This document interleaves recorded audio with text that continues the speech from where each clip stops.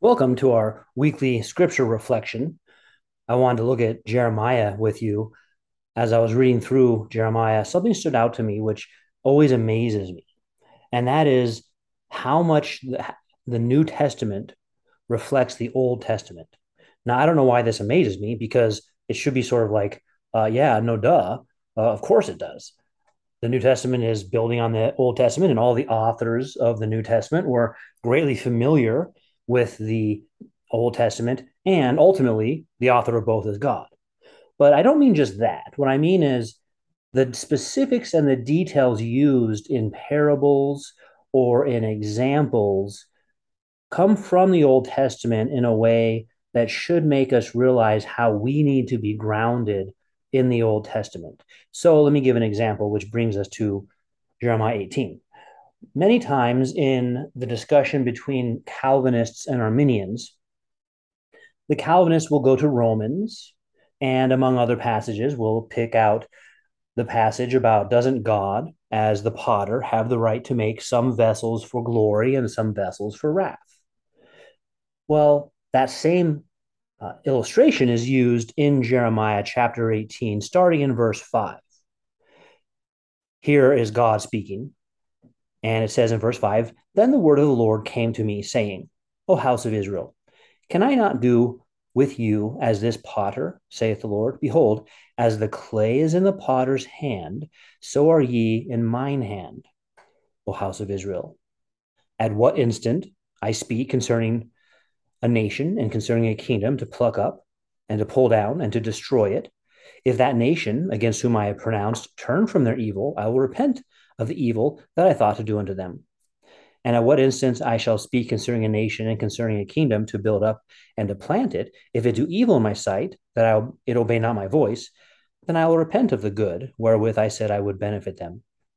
So God here uses this same image that Paul in Romans later also uses about, and of course, Paul being inspired by God.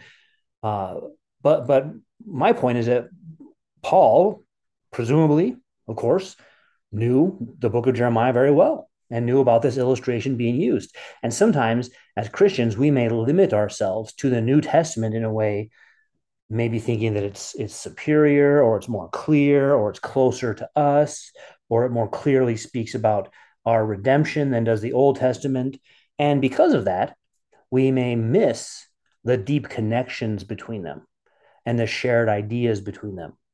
And this is an illustration being used to speak about the sovereignty of God in providence, not merely in creation, both creation and providence.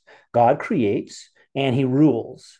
And just like a potter can form the clay into whatever sort of vessel he wants, so too isn't God sovereign? And God is doing this for the revelation of his glory. And so any kind of complaint like, well, why is God doing it that way? Well, this is how God chose to do it to reveal his glory. And how can the pot or the vessel say to the maker, you're doing it wrong? You're not really working to reveal your glory the way you should. Well, of course, that would be absurd. And so you understand the illustration. And here this is happening in Jeremiah's day, really at the low point of uh, the people of Israel.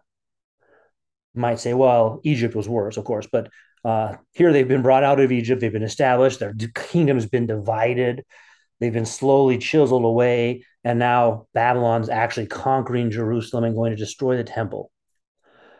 And God is affirming that he is sovereign and that his rule specifically has to do with good and evil, sin and wickedness.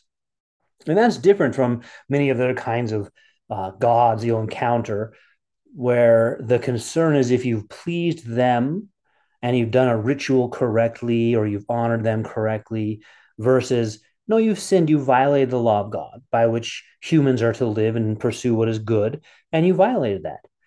And uh, if you're faithful, God will establish your path, and if you're unfaithful, God will remove you.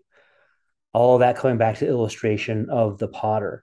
And so we have that truth, whether it's at the national level, ruling over the nations, or at the individual level, ruling over our own lives and God calling us to repentance or leaving some.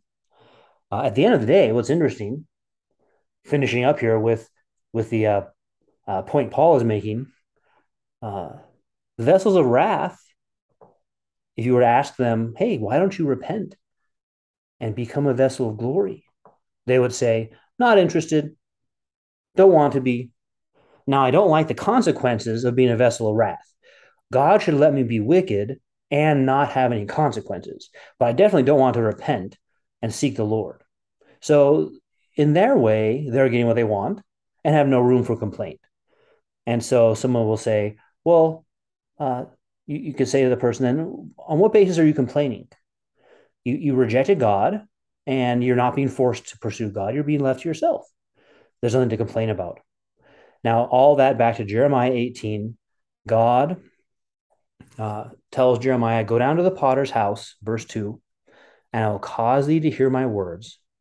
And he goes down, he observes the man, and then this illustration is used. And I'm pointing your attention to that, but also pointing your attention to becoming familiar with the Old Testament so that the meaning of the New Testament is even more deep for you as you go through that.